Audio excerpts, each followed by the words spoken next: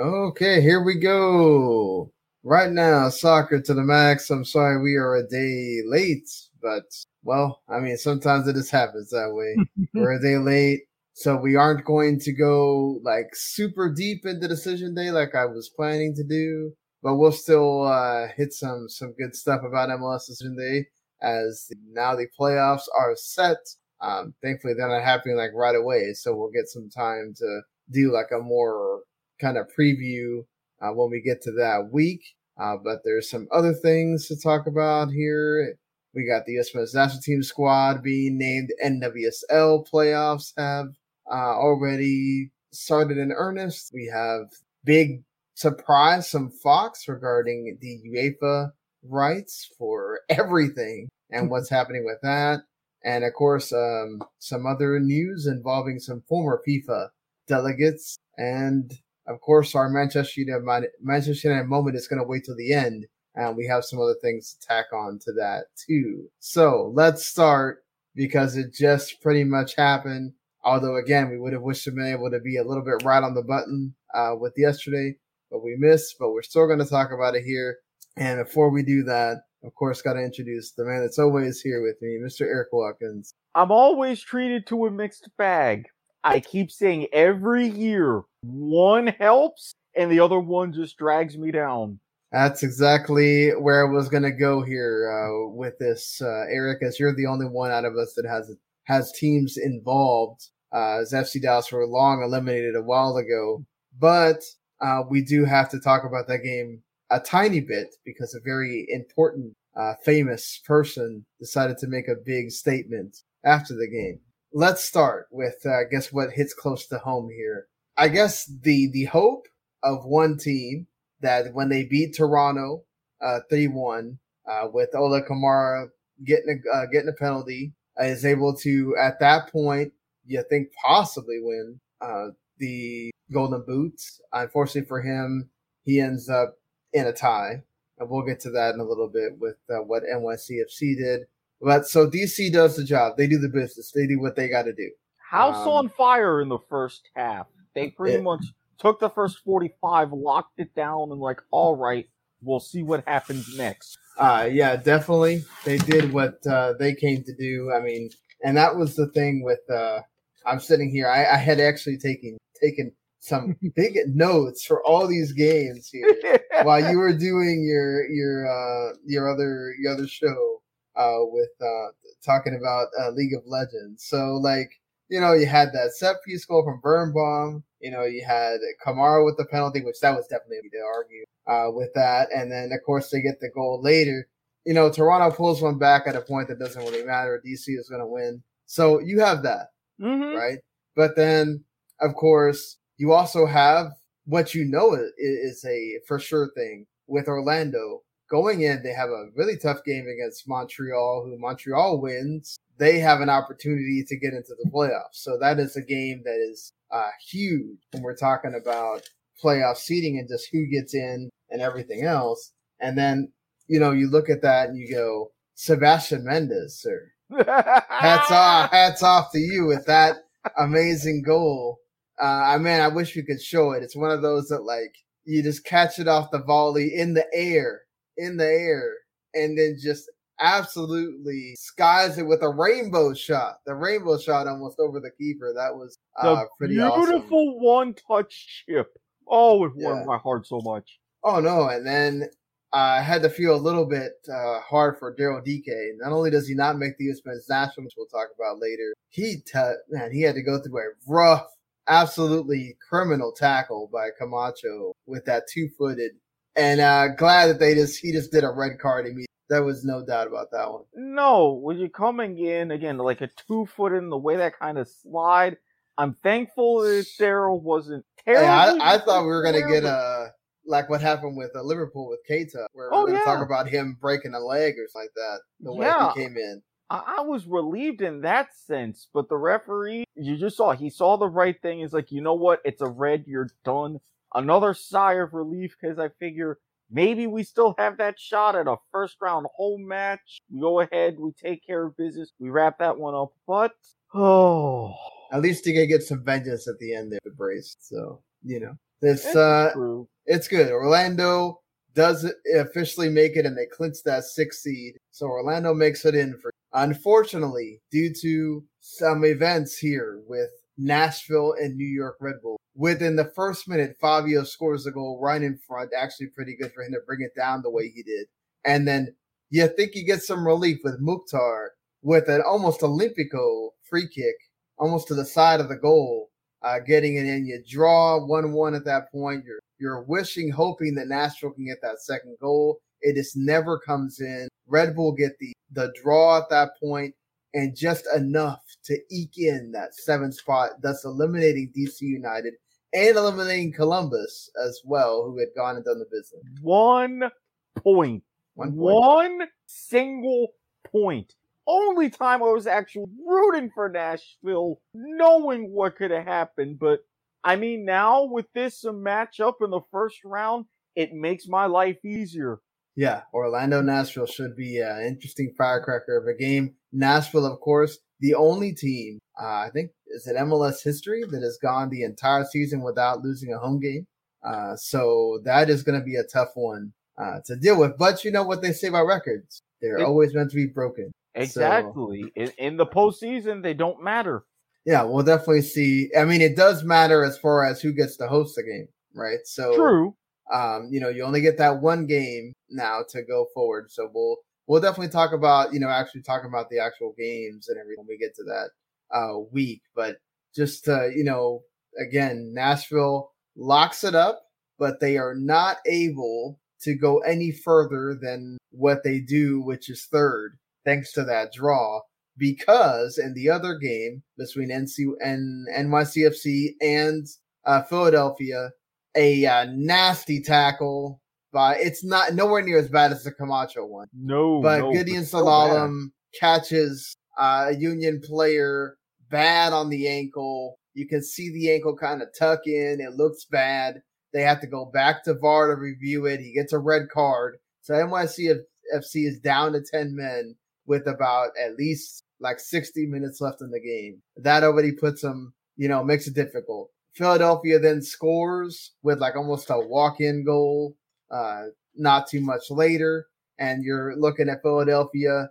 Oh, they're going to get this. But who comes up trumps but the man of the hour, the man with the golden boot, who winds up winning the tiebreaker with Kamara, thanks to 8 assists due to Kamara's 5, with a header out of nowhere, just absolutely beating everyone to get that header, to put it in and get the point for NYCFC. Also get the point for the Union to put them just above Nashville and give them the second spot right underneath, New England, who actually lost into Miami, but that game doesn't matter at all. So, but still, the Union, lucky for them to only, they probably should have got the 3 points considering that, you're playing against a man down, but they got the point. They still got second.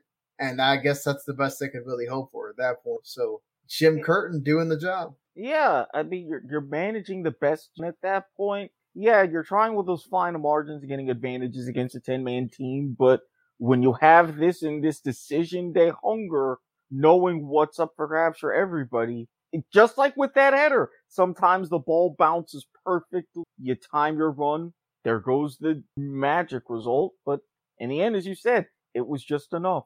Yeah, I mean, talk about magic results. I forgot to mention this when we were talking about Red Bull and Nashville.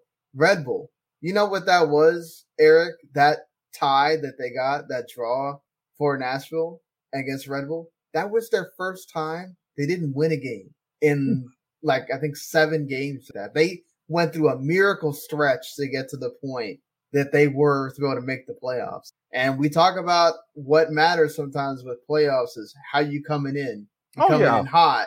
And the way that they were able to change their formation, like after the All-Star break and everything, the way that team's been playing, it's let's see what happens now when you go into that first game against Philly. Could they actually get an upset? Maybe. I mean, you're coming in hot. You don't have any pressure coming in. It's a 7th seed as compared to one of the top teams with the Supporters Shield. This could be something dangerous. Yeah, and Atlanta, of course, always for the dramatics.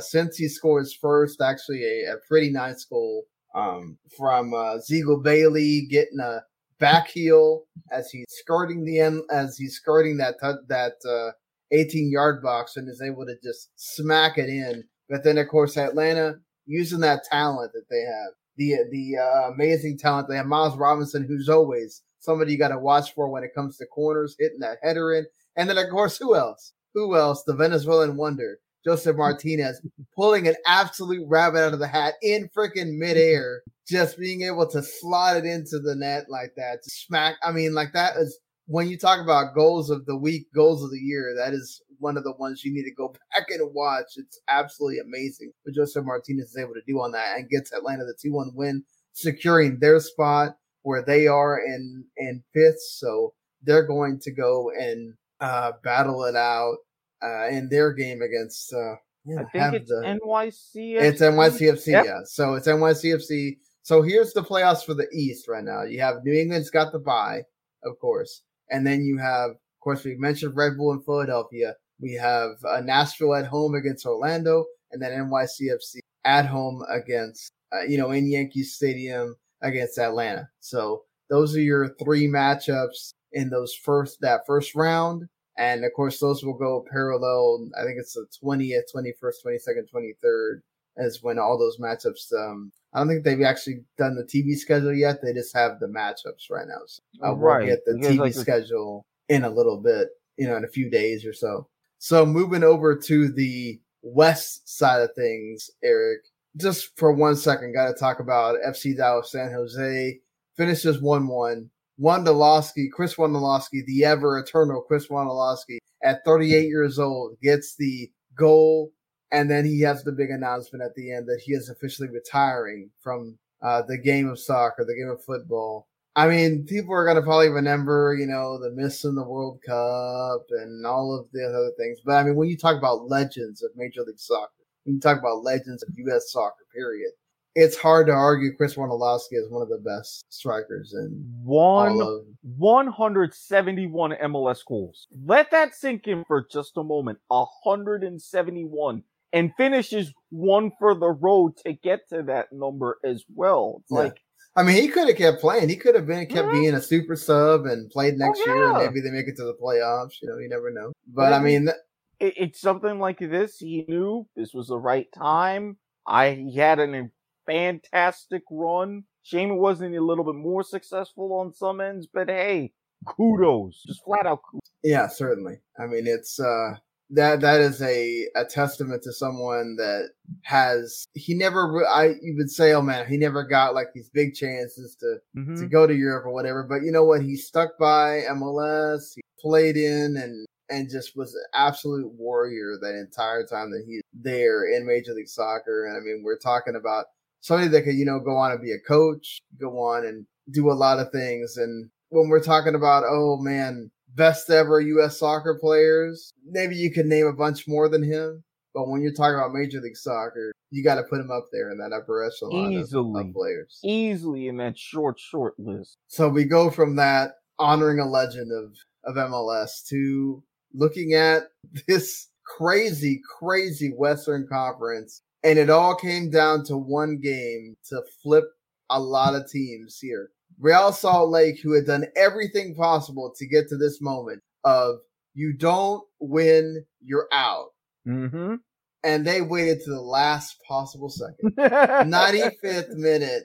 And who else? Kirlek, who has been absolutely amazing for, Real Salt Lake this year, off a bicycle kick just to kind of like leave it in there.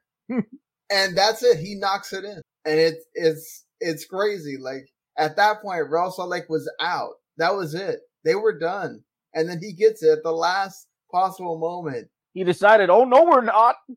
Yeah, no, we're not. And RSL is in. But there is controversy that Peter Ramirez was livid about a possible handball there in about the 89th minute. That, of course, this affects Sporting KC because they could have gone top of the Western Conference with a win here. Of course, that's on them too, right? They had their chances. Yeah. They didn't score. Now, the controversy is that it's one of those where he's sliding, right? And so the hand is sort of up, but is it extended? Is he really trying to keep the ball from going in at any point? The thing that Peter Ramirez had a problem with, and I understand, And I think that when you have such a controversial decision, such late in the game, where do you land on the whole, well, it is up to the referee. Do we always need to have a VAR check? Like, let's say, right, like the NFL, right? When you have a decision like that, you're always trying to go into the, do you feel like you always need to have a VAR check, or should it be at the respect of the referee of saying, well, I didn't think there was a handball there, so why am I checking? Well, I mean, in some cases like this, for handballs, I would lean towards yes. Because you know the rule is the hand in what is considered an unnatural. And when you see it yourself, as you mentioned the slide, you say, all right, how far when you're sliding along does your hand have to be up to be considered a natural position? So having an extra set of eyes with that VAR official, I don't mind that in that situation. Yes, it's going to take a while. That's easily 2, 3, 4 minutes of conferring and back and forth. But if you at least to make sure, okay, we've had our conference, we've checked this, double checked this, then you make that call. There's still going to be controversy, but the arguments are going to be limited. Whereas if you just leave it in the referee, all on that particular ref's head, it's just going to go in. Yeah, and I think, I mean, obviously, get to it. Peter Reese mentions it in the press conference, but the bigger reason why this is a big deal is not only does it affect Sporting KC, obviously going top, but because the draw, I think at that point gets them level with Seattle, but they don't really do anything, right? So, but had they been up 1-0, that changes things. Right. Does this deflate Real Salt Lake to the point where they don't get that goal? Or does it encourage them to the point where they get the goal, let's say early in stoppage time, and they go through what like Valencia did, right? Where they had enough time to possibly go get a second one. We don't know. But let's say most likely probably what would happen is Sporting KC goes on to win if, say, they do happen to get the penalty. But again, penalty is like sort of like a free throw. It's not a guarantee. You could easily miss. The penalty could have been saved. And then what? You save a penalty. That's much more inspiration for RSL to go ahead and get the job done. Right, but also that time that you have to waste doing that penalty and everything else. Who knows? Who knows what happens at that point? It's a different 5 or even 6, 7, 8 minutes at that point that you have to Absolutely. Give. So, there's a lot of stuff that can happen there. I get it. Peter Amis can be upset, but you're still going to the playoffs. Real Salt Lake, again, should have been in the position. You had 2 other games that all you had to do was win or get points off of it. You didn't do either one of those. And then you got lucky here. But either way, they're in the playoffs right now. But the big problem is who you have knocked out of the playoffs, and that's the LA Galaxy. Of course, they could have done something to change their fortunes as well if they would have actually gone out and won this game against United, but they did not. They go and draw. It takes an own goal from Julian Araujo, a goal from Anu pretty early on as well, and then Chicharito coming back with 2 goals on his end to draw 3-3. They can't do enough to get the win. And pretty much right there, right when the whistle blows, not too long after they found out about the RSL thing, and that means their season ends. No playoffs for the Galaxy. Got to be a pretty big disappointment, right? Huge disappointment, and especially not just for LA Galaxy, just for the past couple of seasons, the LA market in general. All this hype, bringing in Chicharito for Galaxy, and then the immediate success of LAFC, and now at some point you're getting a lot of like big moments, but then you have to have that level of and especially for Galaxy getting back to their old winning, contending ways. Now it's like, okay, you're just getting more and more underwhelming. Yeah, and if you're gonna say underwhelming, that was LAFC. Colorado absolutely whooped them, just absolutely owned them in this game, 5-2, and it could have been more. Honestly, it could have been more. That game was ugly. A beating, and this is LAFC with a playoff chance, and they don't look like they're up for it at all. Just Colorado just absolutely took them out of the game. Kept coming with that killer instinct, and credit to them. They go top with all the decisions. So, I mean, credit to the coach Frazier for absolutely doing what he could with that team this year. And obviously, Bruce Arena's going to get Coach of the Year for the record break and everything. But if you're talking about Coach of the Year in the West, nobody deserves it more than Mr. Frazier there for what they did with Colorado. They don't have any big stars. They have Cohen Acosta and they have Jonathan Lewis up there and everything. but it's not anything I'm going to be like, oh my God, I'm really watching Colorado for this, right? Exactly. So I mean, you it's have like crazy. those two, but it's mostly no names. And with what they've been the past couple of seasons to go and do this, Yeah. personally, he would get my vote for Coach of the Year over Bruce Arena. And the major reason why they can be happy with that is because Seattle goes up to Vancouver. And of course, as is the fashion with that rivalry, the whole Cascadia thing, they are not able to get more than a goal on Vancouver. And there was several times where Freddie Montero had to say went off the line. There was this was a proper derby here, just a lot going on, so intense, so passionate, so many things happening. Just this was one game to definitely watch, and man, it brought the goods. So Vancouver and Seattle both get through with that draw. Seattle, of course, had the chance to remain top of the West. They weren't able to do it. So this is what the final matchups look like in the West. Of course, Colorado has the bye. So then Seattle is second. They're going to play RSL. Who is it? Sporting KC gets Vancouver. That should be very interesting. The matchup there. And then Portland, who were in the game against Austin, that didn't matter because they weren't going to go up or down, face Minnesota, which that one should be a good game too because Minnesota has some players that could definitely make it interesting and definitely give an upset to Portland there. So that's your MLS playoffs. What do you think, Eric, before we kick a ball? I'm telling you, even with Seattle in the West, starting off with the West, I don't know if you're going to get a big Cascadian presence. You're going deeper into those playoffs. And especially with Colorado getting that rest, being able to scout, I think, all right, they know they were a little bit lucky, even though they took care of business themselves to get top of the West. They're putting the pressure on themselves to go ahead and like, all right, now we're going to mean it and we're positioning for ourselves for a run. And in the East, I don't want to say it's New England's world and everybody else is living in it, but I know Bruce Arena in a lot of these situations. I'm hoping Orlando can at least make a decent run, beat Nashville, and then I'm vindicated myself. But at least to come the East, they're going to be very hard to stop.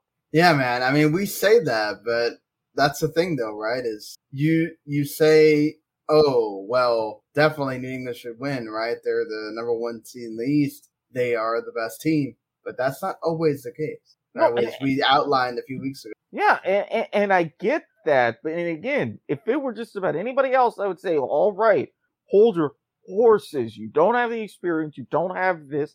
I find some faults. But even as we said about how New England got that supporter shield, yeah, one fluke thing could happen. We've seen it all the time.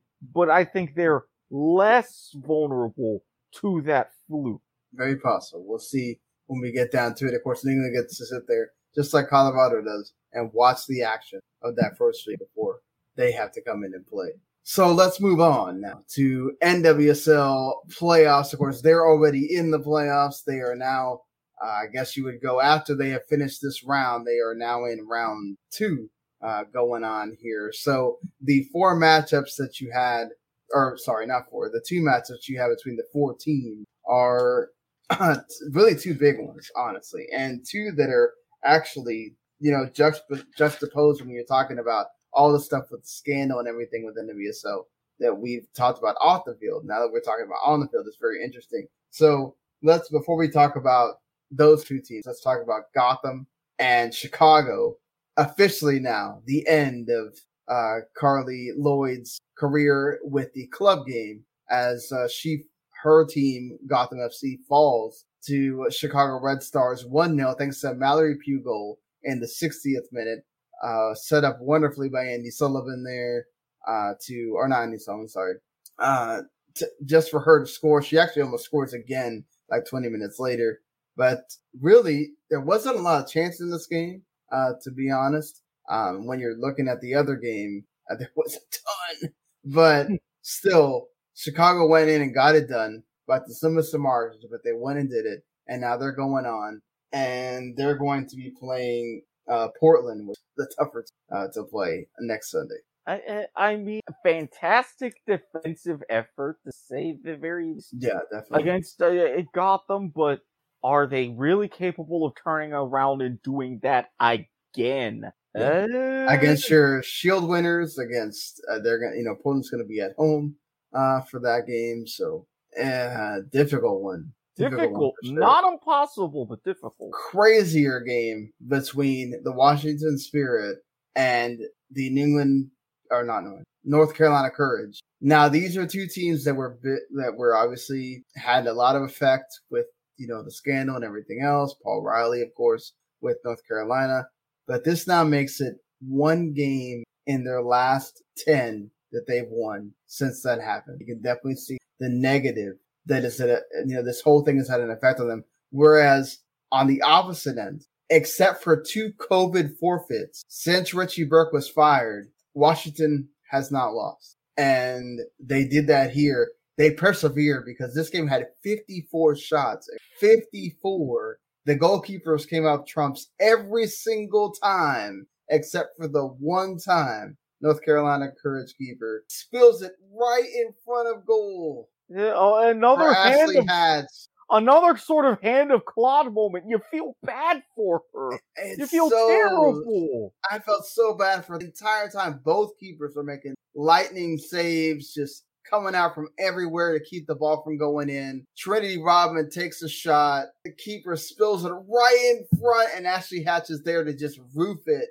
And that's it in the 114th minute of the second extra time. They're about to go to penalties. Obviously they still got 5 minutes worth of hard work to do. But, oh yeah, man, heartbreak a little bit there for the Carolina keeper.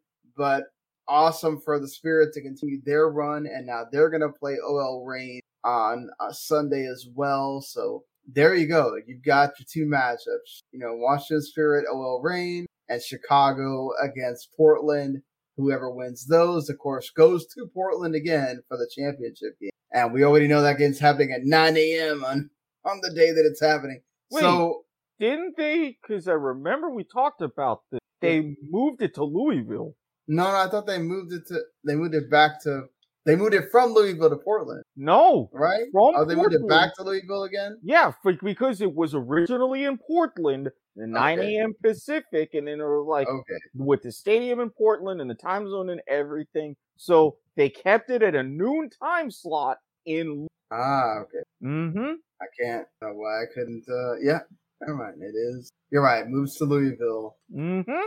Because it was just amongst everything else going on, the players saying, hey, why the stadium in Portland? Why is that such of an early kickoff, especially for keeping it and everything else? And the league said, okay, we're moving it east. Yep, because it needed to be at 12 on CBS Eastern, 9 a.m. still Pacific, obviously. But yeah, so it is happening at Louisville's Lynn Family Stadium. You're right. I'm sorry about that. My bad, everyone. But see, I'm glad we have Eric here to correct me. Make sure we have this right. But okay, so in Louisville on the 20th of November. But still, we got to get 2 games through on here in this expanded playoffs. But so far, man, one cracker of a game for sure. Let's see if the 4 teams can live up to it again for this next one. Admittedly, I'm feeling a little bit relieved with that extra time one for OL Reign. Just saying. Yeah, for sure. Okay, so let's get into another big topic here that we have. The U.S. men's national team squad has been announced for the 2 games against Mexico, obviously at home in Cincinnati, and then going to Kingston to play Jamaica. And we'll get into both of those squads for Mexico and Jamaica as well, along with the U.S. squad, because 2 big squads that the U.S. have to play, especially with who have been named for Jamaica as well. So let's get into this, Eric. So some interesting decisions here by Greg Berhalter for this U.S. men's national team. So the goalkeepers, what you'd expect, right? Sean Johnson, Zach Steffen, Matt Turner. I still think you can make the case for Ethan Horvath here and not Sean Johnson, but whatever. He's been calling him in. This is where things get interesting here, Eric. Okay, so before this was announced, Sergiño Dest was a late scratch from the Tuesday game for Barcelona, and then it was revealed he had a back injury. So he will not be in this camp, so you already knew that. No Sergiño Dest. Well, who gets called in? Reggie Cannon, who we have not seen since the Gold Cup for the U.S., and he hasn't been playing very much at all for Boa Vista, and then he's also sort of injured as well, which is weird. Mark McKenzie coming in. He's not played much at Genk. And then Chris Richards, Anthony Robinson, Miles Robinson, DeAndre Yedlin, Walker Zimmerman, guys that we've seen before. Sam Vines comes in for the first time since the Gold Cup as well. Not always the biggest fan of Sam Vines, but you don't really have a lot of you actually, besides Anthony Robinson, you don't have any legit left backs for the U.S. men's national team, honestly. So you have a lot of guys that can play right and left back, but you don't have any legit left backs aside from Anthony Robinson. That's kind of okay. And then you get the big call-up with Joe Scally, finally getting his opportunity. So happy for him. What do you think of the defenders here? And just make you think that that's a lot of fullbacks. Are we going to play 3 at the back? As weird as it sounds, I would hope so. Especially if you're really getting that thin at the left, automatically this is telling you. Now, of course, you can still spread them out a little bit wide, not a super compact 3 at the back, but I'm looking at least 3 at the back. I don't know how we're going to do with the wing and drop and sort of a quasi 5 in support, but with some of these, 3 at the back. We'll get to it, but getting these kind of formations, I can see where he's leaning a little bit. That's where it starts. I mean, you did see the 3 at the back of the Nations League, so perhaps that's where he's going back to with this, is saying, okay, well, I have a lot of the players that I want available. I mean, obviously not Dest, but most of the players that I want available. You could say maybe he's getting a little bit cute here. We'll see how this works out, but I wonder if it really does make you think that they're going to do the 3 at the back here with bringing in so many backs and not so much center backs, because you left out 2 of your most experienced center backs, and John Brooks, who had to release a statement which pretty much said, hey, look, I did play in the Champions League, but I don't feel like up to snuff. I don't know if that was a decision between both of them or just, Greg Berhalter went and told John Brooks, hey, man, I'm not going to call you in. Just keep getting better, and we'll see how you go. He did say, I'm sure he will be back. No Tim Ream either. So he went with Young here. He went with, I don't know what Cameron Carter-Vickers has to do to get a game. He's been playing pretty great at Celtic. But, I mean, hard to argue with almost everybody else that got picked. I mean, these are people that he can rely on. Walker Zimmerman has played great in some games. Miles Robinson has been dependable. Anthony Robinson, of course. So Mark McKenzie's kind of been, he's not getting a lot of playing time. And when you're talking about, you need to be in form, that kind of goes against the contrary when you call in Reggie Cannon and Mark McKenzie. I don't know, Greg Berhalter, you got to figure it out. You got to be more consistent. And I mean, especially, you're talking, it was like a Boa Vista, your Genk and stuff like that. So you get somewhat like at those name clubs, but you would at least want your players to be playing in the lineups, getting minutes, at least at some point in time. So yeah, I mean, and Reggie Cannon went through a period in the summer where he didn't even want to be at Boa Vista. He wanted to leave. So it's going to be interesting what happens in the January transfer window. Does he get the opportunity to leave? But if he's not playing much, and he was hoping to play a lot more for U.S. men's national to get seen. So we'll see what happens here. Midfielders are pretty much the ones you would expect. No one is really a big surprise, but that also kind of leads you back to the whole, man, does Greg have his favorite? Kelvin Acosta, Tyler Adams, Gianluca Busio, good to see him in again. Sebastian Lletget, Yunus Musa, Weston McKennie, Christian Roldan as well. So both Lletget, Roldan called in. Acosta as well is kind of a Greg favorite, but he kind of does do his thing in MLS, so you can't really complain. Tyler Adams, of course, has to be in here. You have your 3, which are being affectionately called MMA right now, McKennie, Adams, and Musa.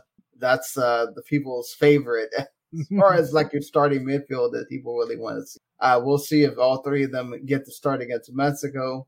I could definitely see him trying to start Lletget or something like that, thinking that we need experience, but which I hope we don't, because although he scored a goal in that game against Minnesota, I'm still not the biggest Lletget fan. No, and we've seen this at times. It's some of those in the midfield, and especially against Mexico. You're going to want to try to control the ball more. You're going to want to have a presence, really push your in to try to move forward.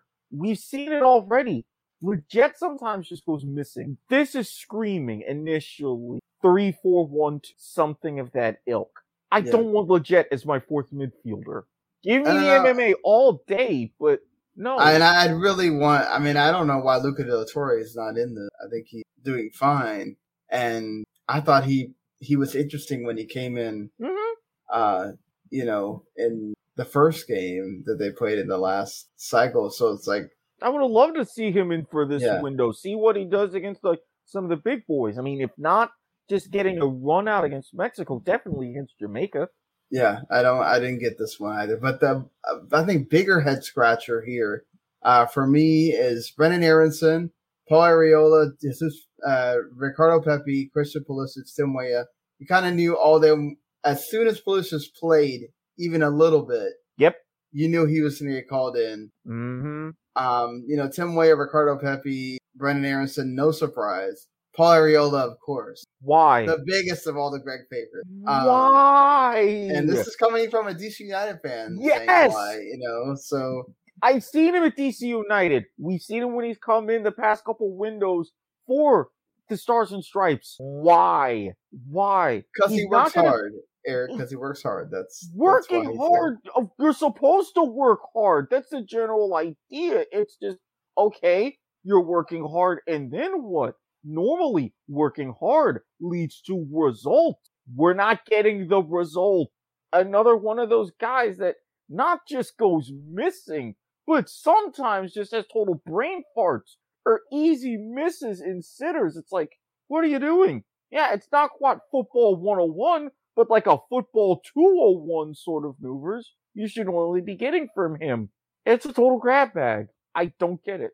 Yeah, I don't, but he'll wind up playing even though he really shouldn't. Of course, big surprise here is Jesus Ferreira is basically the other number 9 because Ricardo Pepi is the only number 9 that he brought here. He's the only actual out-and-out striker. Now, Jesus Ferreira has scored 8 goals for FC Dallas and 2 in the last couple of games with 2 assists. But still, I mean, and I get it, he does play up front a lot for FC Dallas, but it's different playing up front for FC Dallas. And then, you don't know if, when he's played for he played up front against Trinidad and Tobago when he played for the US. I mean, so that's a big ask to, if let's say Ricardo Pepi gets hurt or Ricardo Pepi is just gassed after the Mexico game, so he can't play against Jamaica.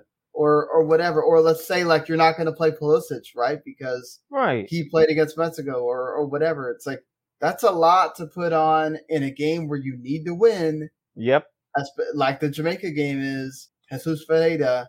I mean, I hope he proves me wrong. As an FC Dallas fan, I love Jesus Ferreira. Obviously coming from the pedigree of his dad, and he's a playmaker more than a scorer, just like his dad was. But he can score, and that's fine. It's just I don't know. It's this is where you need, to me, it's what happened to Jordan P. Falk? Why is Daryl DK not getting a shot? You don't have that target, man. And that bothers me, for something like this, and especially, and this is another thing that Berhalter's going to try. I know I said the 3-4-1-2. Watch he pulls some sort of more abstract, maybe a super wide 3-4-3, or almost a spinning. Well, no, he's going to play that. He's going to play that because he wants to find a way to figure out how to put Pepi, if not Pulisic, Aronson, and probably Arriola. I wouldn't be surprised if Pulisic's a super sub or whatever doesn't start. But he's definitely going to want Aronson, Pepi, and some combination of Pulisic or Arriola over here. So there's going to be 3 up front. I don't think he's playing with anything but a 3 up front. And this is my point. It's how are you going to manage that? Are you going to manage a more wider 3 up front in a 3-4-3? Are you going to try some sort of wacky triangle in a 3-4-2-1? You're not giving yourself many options with in these sort of situations. Yeah. It's possible he could do the 3-4-2-1 as well, but that's where, for me, maybe an Aronson and Pulisic work that way, because you see Aronson play as a number 10 for Salzburg. Mm-hmm. You could necessarily put Jesus and Aronson there together as well. But I mean, for me, Arriola in that spot doesn't work. He needs to be on the wing where he can run in and all that stuff. So he's a fantastic number 7, yeah, but you got to understand he's a number 7. right. Don't try to put him somewhere else. Put him as your like false 9 or whatever. Exactly. You can't try to squeeze him in inside. He always loves making those runs and playing from out, going like that. So yeah, and I worry he did mention the false 9. He did mention Jesus Ferreira as a false 9. I was like, oh no, let's not do that again. Let's not. It doesn't work that way. So we don't need to play false 9. We're not Spain. Let's stop playing around with that. Does this man want me to have my eyes roll outside of my head? He's making it difficult for me not to. I don't know, but I could definitely see Mexico ruining whatever plan he has, and then we have to go with the whole, let's just throw people at the wall and see what happens again, like he normally does. So, yeah, I just don't have a ton of faith. Look, there's nothing wrong with a lot of these players, and again, as an FC Dallas fan, I love his Ferreira. We'll just have to see what he winds up doing. Does he get it right against Mexico? But speaking of the Mexico squad, let's look at the Mexico squad really quick here. Because, they have some fantastic players, so like this is a lot that you have to go against when you're talking about Mexico. And of course you're looking at Memo Ochoa in goal, so that's already a lot to deal with. Problem number 1 right there. Yeah, I mean, like the only thing that I think the U.S. maybe has a win with is that as far as defensively, Mexico still has question marks. Like when you talk about, okay, Jesus Gallardo is going to play on the left. Other than that, you don't really know, right? Because he kind of plays around with your center backs. Like, like the Moreno is going to sort of play, or like you have Jorge Sanchez playing on the right, but is he somebody you can count on? You already know Nestor Araujo's not going to play in this game because he's got the red card. So, does that mean Cesar Montes plays there? How much can you believe in him? Then in the midfield, who's he going to pick out, right? Is it going to be Sebastian Cordova with Héctor Herrera? Is it going to be Carlos Rodriguez, who's been playing great for Rayados, or is it going to be Edson Alvarez, who's playing great for Ajax? And then of course you got the trio, right? The trio of Tecatito, Chucky, and Raúl Jiménez are the U.S. defense going to be able to stop that trio, going forward. That's going to be a big matchup to watch. That young defense where you don't call in the experienced guys, right? You're not calling in a Tim Ream, not calling in a John Anthony Brooks against that forward line. And Tata Martino was just salivating right now. Yeah, salivating. That is going to be one of those where like Greg is either going to get it completely wrong or it's going to get dicey there. And then for Jamaica, this is the one that gonna be a fun one to watch when we go to Kingston here. Because you got Andre Blake, of course, in goal, and who's been always fantastic for Jamaica or for Philly. You got, Kamar Lawrence, probably, Alvis Powell, Liam Moore, O'Neal Fisher. You got some decent defenders there for Jamaica. You still got Javon Watson, Bobby Reed there in the middle. The big decisions here. They got the pick of the litter this time for up front. Leon Bailey and Mikel Antonio, both in the squad for Jamaica. And he was not there when you played in the United States. But Mikel Antonio is someone that, that's a lot to handle there. And with what West Ham did at the weekend, I mean, like, don't play around, US. Antonio could absolutely handle somebody. And nobody's a Virgil van Dijk here. So, I worry about this game when it comes, again, the defense handling that forward line. And if you're going to put, like, let's say, pair Nicholson up with him, I mean, that's two formidable guys you got to do. Yeah, I can't see 3 at the back for both games, especially going with both those dynamic bodying, pushing up from forward lines. There's going to have to be some sort of switch in between matches. Berhalter's got to figure out something out. The question is what? It's not looking pretty. No, it's certainly not right now. But again, this is, where you say you got to play the games, right? Mm-hmm. Got to play the games. So, you can say that you should win. You should have that faith that they're going to come in and do the job, but you don't know, right? As far as like Probably Tata Martino, like you said, is salivating at the thought of being able to play that young defense against guys that he knows he should be able to count on. Mm-hmm. Let's see. With the way Mexico's been flying, could it just be another huge, huge victory there for Mexico to just keep rolling in World Cup qualifying?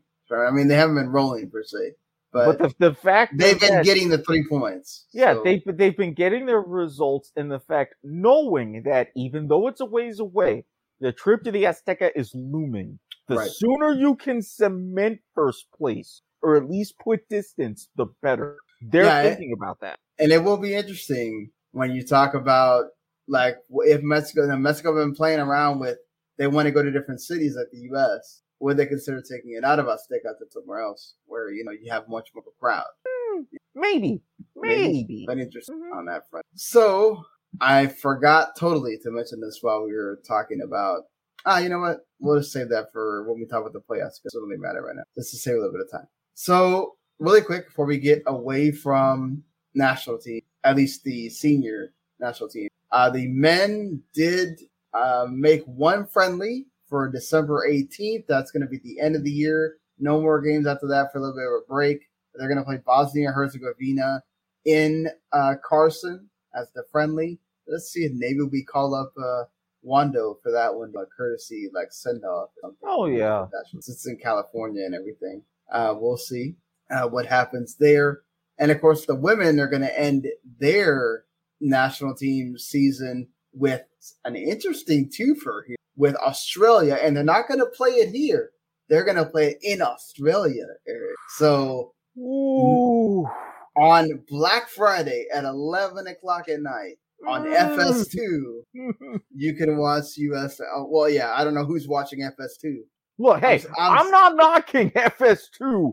They have come up clutch for me a few times, but if you're still awake at 11 o'clock at night on a Black Friday, if you're not exhausted from dealing with family and shopping and this and that, it's gonna be a fun match. A lot of people do their shopping online now, and how tiring it is. But my point is that, for one, if you have access to FS, a lot of cable systems have FS2 locked on some premium big ass tier that most people are not going to pay for. So there's that. But the second game at least is on ESPN. But guess what time you're going to be watching that game on Tuesday at 4:05 a.m. You can go up at 4:05 a.m. Eric. I mean, now, keep in mind my sleep schedule has not been the most normal, what you would call the last year and a half. But if I'm up at 4 o'clock in the morning, no offense, I'm not thinking football of any kind. Yeah, if I happen to be awake, I'll maybe watch the first half and finally go to bed. But of course, they're playing the first game in Sydney, and that's actually, when they're playing it, it's at 3 p.m. Local time the next day. Yep. On the 27th, so it's 11 p.m. over here in the States, that Black Friday. And then, of course, Tuesday, the November 30th, they're playing local time over there at 8:05 p.m. in Newcastle. And that's 4:05 a.m. our time that morning. In Newcastle, beautiful stadium, suburb of Sydney, I think slightly farther north. It's like 100 miles. I watch a lot of Australian rugby league and a couple other sports, so I have a general idea. That's why you gotta Eric watches the stuff that a lot of people don't, so that have these kind of conversations. Good. Look at the under 20s. First time we've been able to talk about the under 20 team in a long while, because the under 20 and under 17 World Cups were canceled due to COVID, and of course, U.S. men didn't make the Olympics. So this is really the first time we're being able to talk about this, and of course, it's weird because the previous coach of the U.S. men's national team, or U.S. men's under 20 national team, he only coached 2 games before everything came to a halt because of COVID. And it's weird to see that you just knock him off for no reason other than the fact that he hasn't been able to do anything with the team. So you're bringing in a former FC Dallas coach during the time where Luchi Gonzalez was coach, Mikey Varas. Of course, he obviously has a lot of experience with younger talent. With that FC Dallas Academy, is brought in so many great players over the years. Now they're going to be playing in this cup, which starts on Wednesday, called the Revelations Cup, which is being held in Mexico. It's Mexico, the U.S., Brazil, and Colombia, all playing within in a week time. in a week's time. Sorry, some youngsters from MLS that you may know.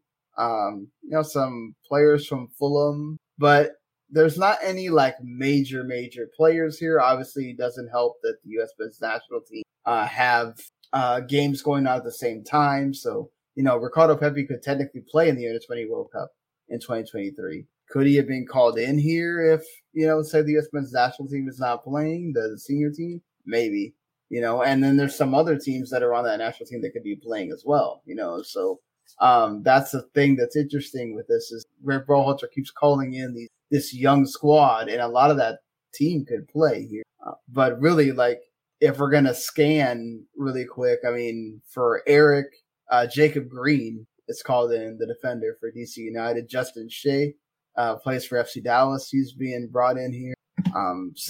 Paxton Aronson, who plays for Philadelphia. Caden Clark and Kate Cowell are both in. They play in MLS. Brian Gutierrez also in here along with Misael Rodriguez. So, yeah, I mean, there's a lot of talent here, but I think it's going to be fun to be able to watch these, which they're going to be on TUDN. So if you have TUDN, which is that, you see on All Sports Channel, if you have that, you can watch the games on there and discover some of our young talent. I'm going to be interested to see some of the young talent. Yeah, same here. I'm definitely going to be tuning in. I'm lucky enough to get to UDN.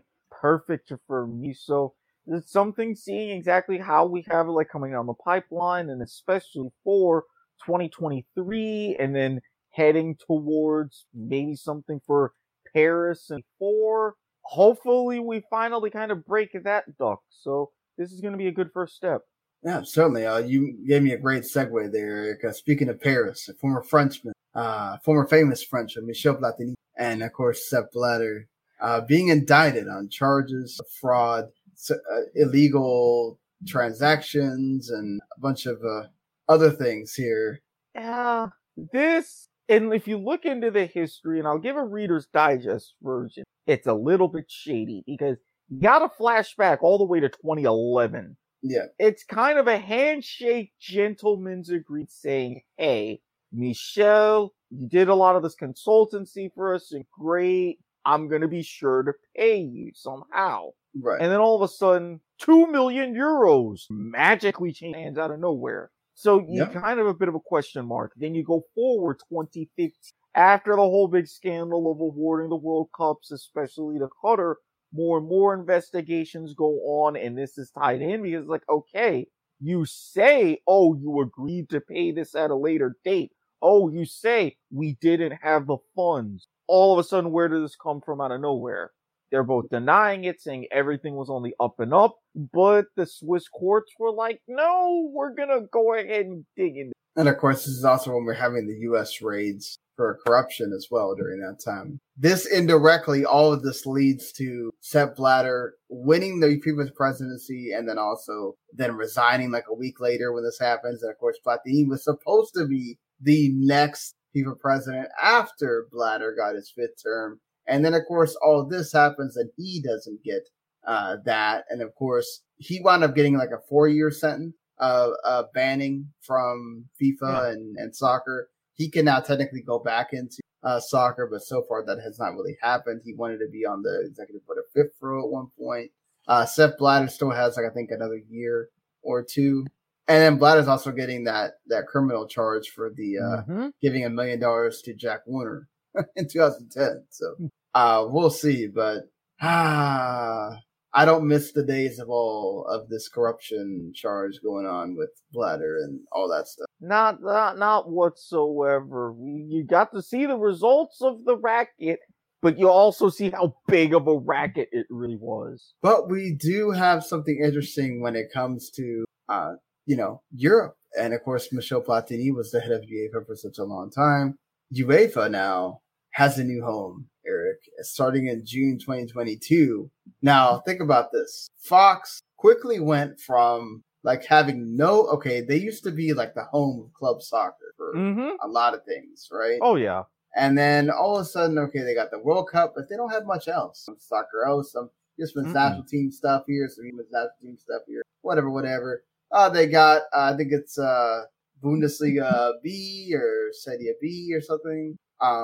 all of a sudden, and then all of a sudden, bam! Like they decided to go after the Copa America. Yep. They still had the Gold Cup, they Mhm. had, and then they have, of course, the World Cup, which they were gifted the 2026 version where they don't have to give a bid for it because of what happened with Russia and everything. So they have that, and then all of a sudden, out of nowhere, Fox outbids everyone to go after the Euros. And not only the Euros, but they get everything UEFA from 2022, which starts the qualifiers for the nations, to the Nations League, to the Euros in 2024, the Euros in 2028, and everything else in between. All the World Cup qualifiers, everything else. All the friendlies that are handled by UEFA, they get everything. I just wonder, where the heck are you going to show all this stuff? And I worry about it with Fox because they don't have a streaming service like ESPN Plus, where, you know what, maybe I'm not going to watch all those games, but the fact that they're all there is nice. I really think this is going to be that big bolster for FS2 now that it's gaining a wider presence. And while it's not an actual streaming service, I think they're going to use these next couple of years and really transform Fox Sports Go. And another sort of, they have been saying that they're going to use Tubi more. Okay, so Tubi would help, but actually, thanks to with my TV, I get to, which is a plus.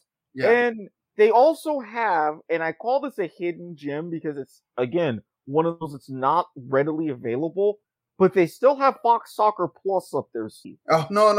I don't want something that I have to pay more money for. I don't think they're going to have a lot of the premium matches or the big nations or big events on Fox Soccer Plus. I mean, if you're a fan of, say, like San Marino or Gibraltar, one of those, they'll probably throw those on Fox Soccer Plus. Something like that. But okay, my thing is I want to have a way where I can legitimately watch something on demand and not have to like go scour the internet, because that's my problem. Like on ESPN Plus, I can watch whatever the heck I want.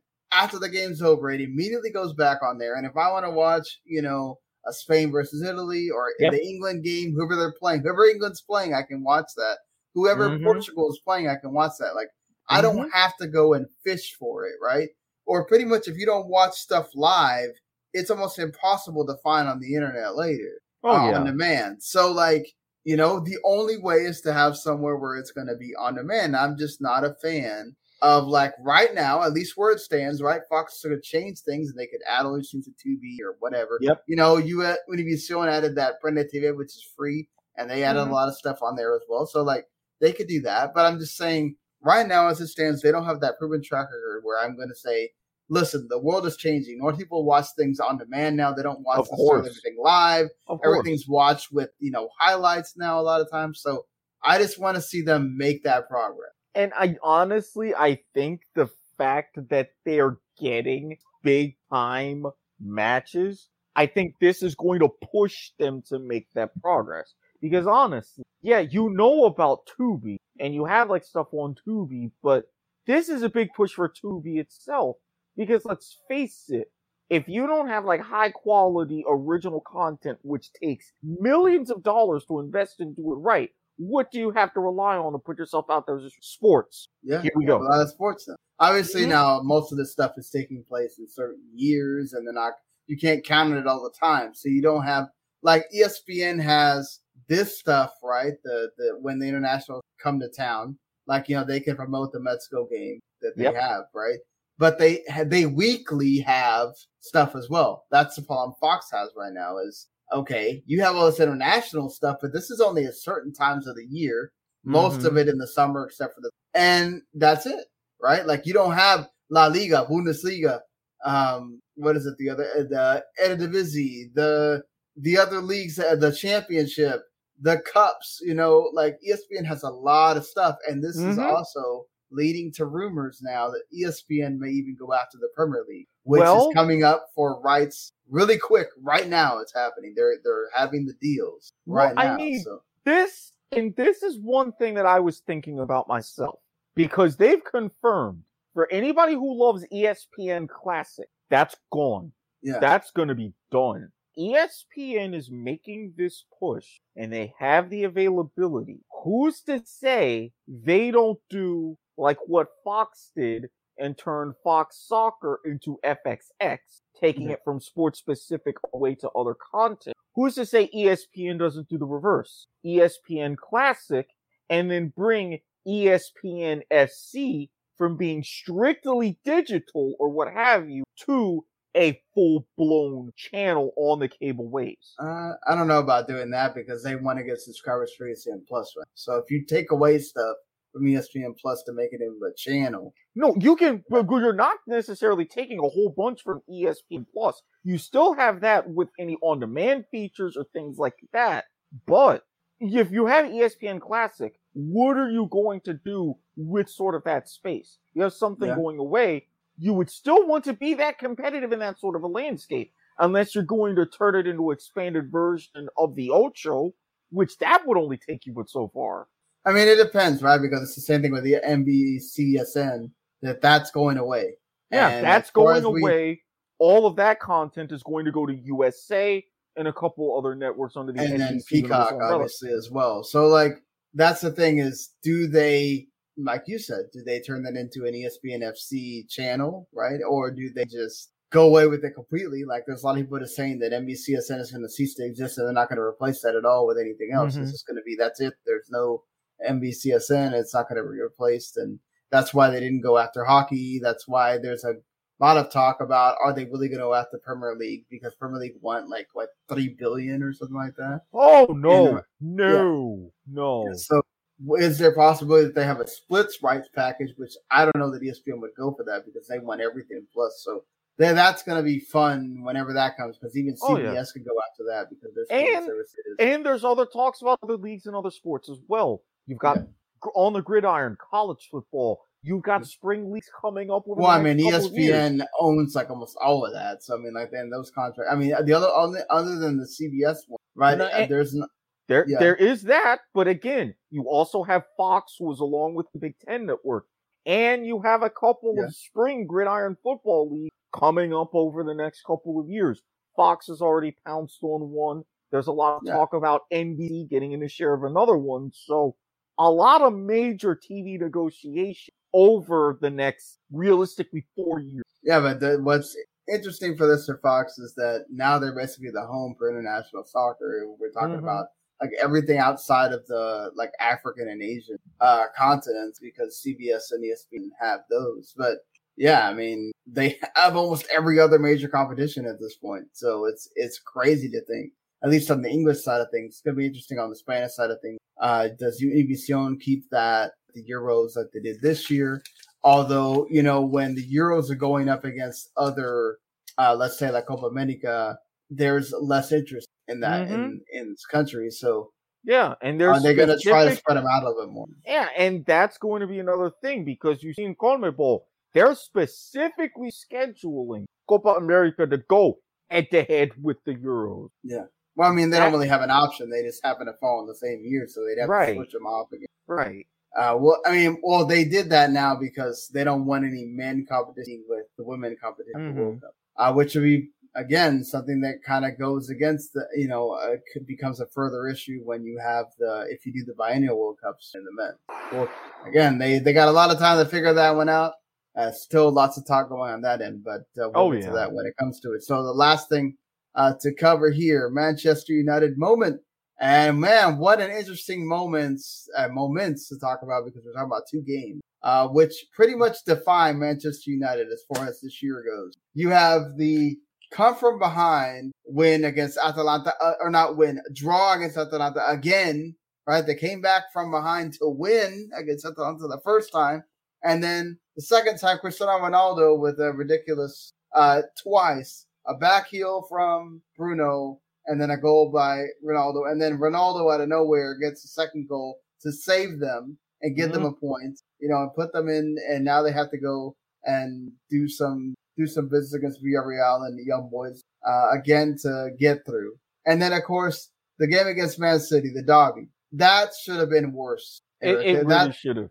David De Gea saved their asses. Like, literally. I don't know how many times. And it's a little bit his fault on that second goal. But Luke Shaw's also not paying attention. You know, he gets beat on that near post. You'd never get beat in your near post. But again, Luke Shaw, I think, is at fault for some of that as well. That first goal, I think that just tells you the defense in general. I mean, look, I know Bailly hasn't played very much. It's not his. I mean, but like nobody went after that cross. And I don't know what's going on with Harry Maguire, but he looks like he's absolutely frightened to do anything. I don't know if because it's like too much. I would hope that it's not the captaincy getting to him, but it's just scared. And these are the moments in our defense to where, at the worst possible times, it's like we randomly just fall asleep. Yeah, but you know what? You know what?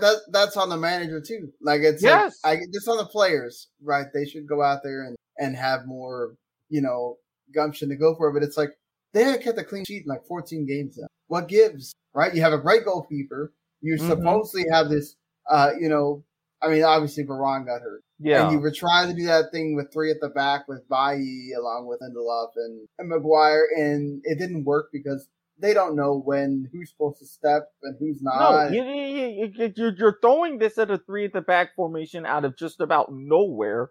And yeah, because it worked one time against Tottenham, so we're gonna keep doing it. It's like, yeah, but no. Tottenham. Right, but there's a reason why Tottenham had to go get another coach. We'll talk about it, but it's like you gotta have. This is where it's a problem with Ole, right? He just does one thing, it works, and then it's like, oh, we're gonna keep. That's not the same as say, oh, I want to start the same back line, or okay, and then I can go ahead and I make an adaptation. Right. Maybe against these matchups, I don't start this midfield pairing. I tweak and maybe have more support around the back. And it's not necessarily midfield four. I change the strike partnership. It's just. Yeah. And I mean, that thing with Fred and McTominay is into like where they just. Most of them are not healthy. No! What are they doing out there? Yeah. Seriously. Every time all I see is Fred get beat by someone. McTominay makes a bad pass. And then, up front, it's like Ronaldo and everybody else just. Like Bruno's giving him opportunities, right? But it's just I don't know if it's Ollie, right? Ollie is not able to make that team be cohesive and work together. It's again the same thing. What happened against Atalanta? Moments of brilliance. What happened against Man City? There were no moments of brilliance because for like the first 20 minutes, they couldn't get out of their own end. No, you can't have, a talismanic player like Ronaldo or even Edison Cavani when he's available and healthy up there. You can't rely on those two, especially Ronaldo, to paper over a whole bunch of cracks. No, and they got cracks everywhere. It's like every time there's a situation, it's like, let's just throw everybody onto the field now. Like, oh, let's throw Sancho and let's throw Van de Beek. And it's like, there's not a plan. There's not this person actually comes in here and like unlocks this part of it. And it's like, no. Like Pep just absolutely went and like didn't have to even do a whole lot. He didn't make one change, Eric. He didn't make one sub. If you're Pep, you're one of the master tacticians. You can even make a 4-4-2 just work like a total exotic dream. 4-4-2 work. And again, it's just like I was like, okay, I'm gonna take this basic. I am just gonna make all kinds of exotic stuff. He doesn't. Okay, this is what's so crazy is Pep is so good. He doesn't have a striker. He doesn't have a number 9, and they go and win games. I mean, like they lost to Crystal Palace, but he's so good that he has, of course, helps that you have this great talent. Yeah, you have a great talent in about $1 billion payroll, but hey, you gotta have something to make it work. If you don't have every single piece. But it shows you everything. Look at the $1 billion payroll that PSG has, and look at how that team is working now. Granted, I concede that. And then look at the way Man City plays with Pep. It's all about the coach. Completely agree. You have to have someone who, again, if you don't have all the perfect pieces, it's like, you know what? Here's what I've got with all of this. Here's where I'm getting my best talent and best spots. I'm going to make this work. Fitting the system to those players. Say, okay, it's not always going to be 100%, but most of the time, I'm going to be able to get it right. No, it's just frustrating from all points of view. If you're the Glazers, I get it. You just gave Ole a 3-year contract, and you want to see some of that through, and you don't want to go and try to find somebody. No. And now, because Tottenham went and got Antonio Conte, do you have anyone to go and get with has a name? There's been talks. I have heard Zidane has made a U-turn and saying, I might take that United job if it's available. I've heard a couple of German coaches. But honestly, for the Glazers, and this is the big difference in perspective as well, when you see a team that is making money, and that's, you have to admit, a huge chunk of what this is about for the Glazers is making money. You figure, as long as you're qualifying for the champion, you're making that Champions League money. You don't need to change much. Okay, but here's the problem. They need to change that approach because just qualifying for the champion isn't enough. No, but here's the problem, Eric. There's right now that you're gonna. West Ham is playing out of their minds. Now, granted, to play like that an entire season is not a guarantee. But you think Tottenham is going to get better with Conte, right, as the manager. Mm-hmm. He's done that everywhere he goes. He makes the team better. Mm-hmm. They're going to take a little bit of time to adjust, and he may have to play around in the January transfer window and get some players in and whatever. Go get some Italian players. Going to be hard with how little Tottenham has. Right, but Daniel Levy will spend, and he'll go and sell someone if he has to or whatever. If Conte is now that's the thing. I don't know how much Daniel Levy's gonna let Conte do whatever, because Conte's one of those guys that says, I want this guy. I don't care how much money it is. I want that guy. Daniel Levy doesn't work like that. No, that's just why I say, it's like, all right, you want him. We're going to have to, in some cases, sell to buy. You prepared for that.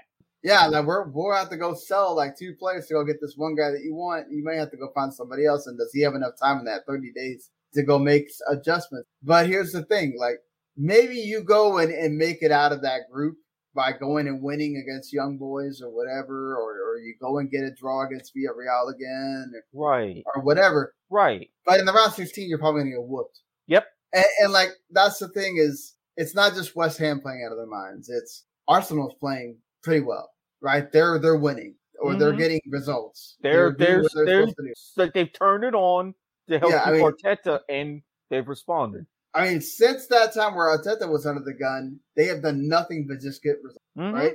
And so, like, they're all the way up to 5th now. It's just crazy to think of what happened, right? So, like, then you've got, Leicester, who's still in there. They're in the mix, right? And they're always up for one. I mean, like, that's 3 teams right there that could easily be above you. Yep. And you're nowhere near Champions League at that point. Not even Europa League. So, like, that's my problem with this, that there is no guarantee that you're going to get 4th. And this is why the Glazers have to think, it's like, okay, what this is now. And even with the mantra, Ole has 3 matches. Ole has 3 matches. What has he done? 3 matches happen. It's the same. 1, 1, and 1. Win, loss, draw. You got one of each. That is that any way you slice it, that is a middling. That is a middling. Yeah, but that's the problem is the Glazers are fine with them being middling as long as they get chance. And then this is why I say they've got to change that approach, because for the reasons that you just mentioned, there is no guarantee. This year mess around and finish 6th. Are you really going to pull the trigger? Because you don't have time to mess around. Yeah, like you said, right? Like, you need to act soon. I would act now. I would take this summer break and be like, listen, there's nothing always that's going to make this team better. No. He can't sign anyone until January. Nope. So he's got to go with a team that he has. Yep. You saw the changes this guy's going to make. He's not going to have some revelation after this international break, and they're not going to go on some ridiculous run. They have played terrible at Old Trafford during his time there. I mean, he got saved by the fact that they went on that 29-game unbeaten run or whatever, or he probably would have been, out longer. It's like, this happens every time, and they should know by now. Like, he starts with some, he loses some, and it's like, are we going to keep going this way? I mean, it's just like, what else is it going to take? Like, okay, great. You get Watford when you come back from the break. Okay, fine. Was it Claudio Ranieri's been all right since then. But it's like, seriously, I mean, is that what we're like hoping for here? Okay, you got Chelsea and Arsenal right after that. After you get Watford and then Villarreal in the Champions League. That's 2 games you could lose again. You're staring down the barrel at another stretch of maybe 1 win in 4. And Crystal Palace has been playing really well. I mean, look at that. They just beat Man City. And they took it to, who did Crystal Palace play? But they got a result again. So it's these London teams, I'm telling you. So yeah, 1 win in 4, 1 win in 5. That's unacceptable. That is unacceptable. If I'm on that board, I'm calling people like Zidane in the games now and saying, "Hey, do you really make a U-turn? We can help you adjust the life." They beat Wolves, but that's still the point. Crystal Palace is playing really well. Brighton's playing really well as well. So that's the thing, is this league is better than you give it credit for. You're not going to be able to steamroll all these teams that are not Chelsea, Man City, and Liverpool to be able to make sure you get fourth.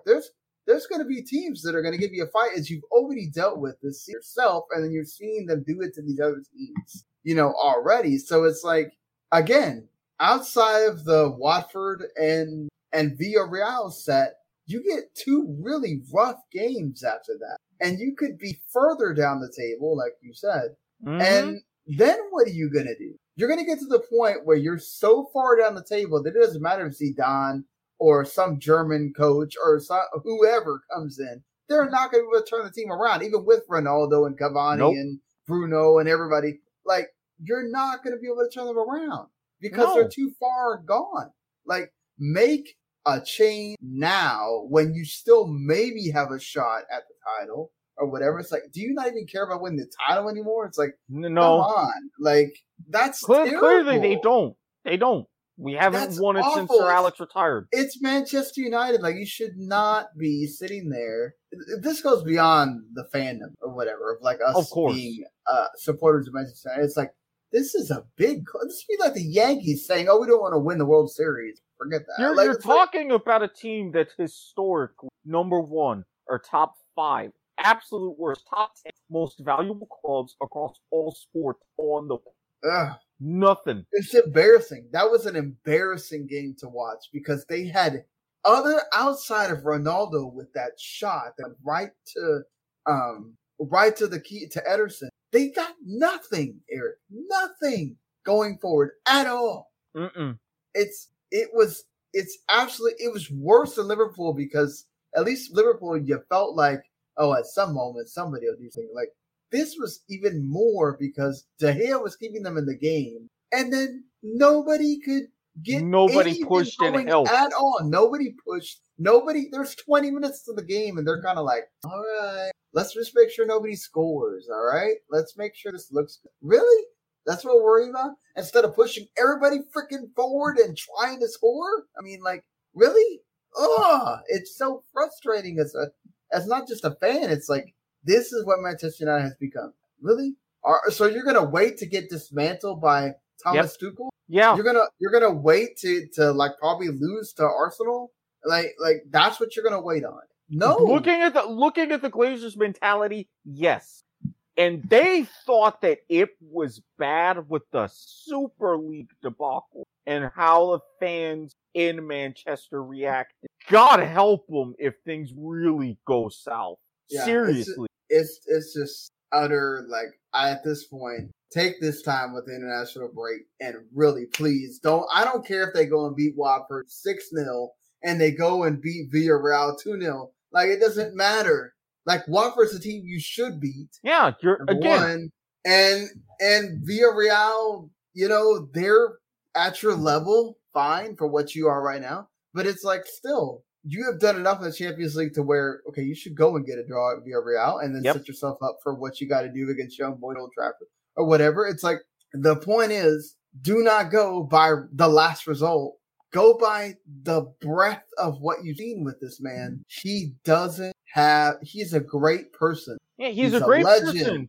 But he's, as a manager, in this situation, he's over his. Exactly. He's over his skis. He's inept at what he needs to be able to take this team to the next level. And you need to go find that person, whether it's Zidane, whether it's somebody else. Take this freaking week and a half, 2 weeks. Make calls. Go do something. find someone. Because it doesn't matter if you light a fire under his butt. He just is not the kind of guy that's going to all of a sudden have some come to Jesus moment. And it's like, oh, I figured out what I was doing wrong the whole time. Here it is. And then the team's going to magically be great.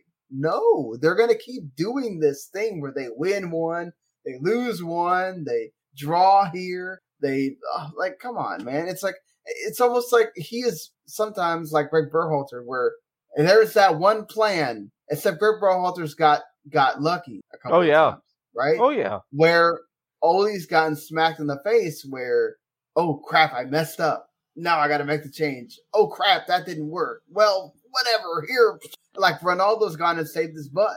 Like, and it's like, how many times? Ronaldo's not going to do that every single time. No. I mean, you look at that, you may lose him at the end of the season. You know you're going to lose Cavani at the end of the season, looking to go back to South America.